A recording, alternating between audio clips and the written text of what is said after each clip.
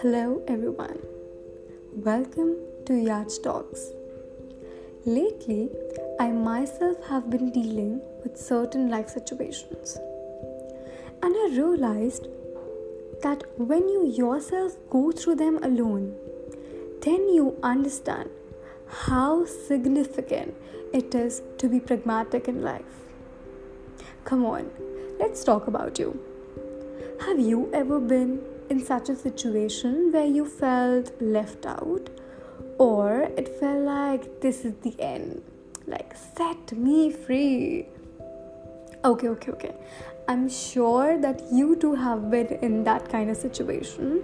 Now, firstly, I wanna pat your back for finding your way back and understanding that it was just a rough patch.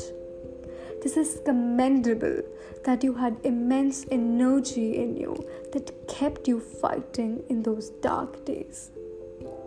Today, I'm here to tell you that in future, when a different or even harder situation comes to you, you need to believe in yourself and that this is going to be over soon. Try and bring in as much positivity as you can. I want you to be stronger and mature than you've ever been.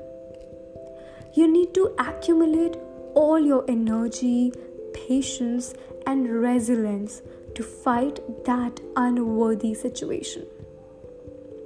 Only a resilient being would be able to make the best out of the situation. Bringing in your pragmatic approach is going to help you a lot. By this, I mean you need to have the capability of viewing things realistically and practically. Now, after all, there are always going to be high tides trying to come over us. But we need to endeavor that we surf over them in flying colors. Now, meanwhile, while you're on board, hustling and fighting with the situation, they're going to be cunning as well as intimidating people who are going to be pulling you down. But always remember that you have your own back. So do not give up. And once you're going to pan out this phase, you yourself are going to discover a lot about your capabilities. You'll be meeting new horizons of your mental well-being. I want you to discover your abilities and engineer them in best ways possible. Because you are unique and there is no one like you.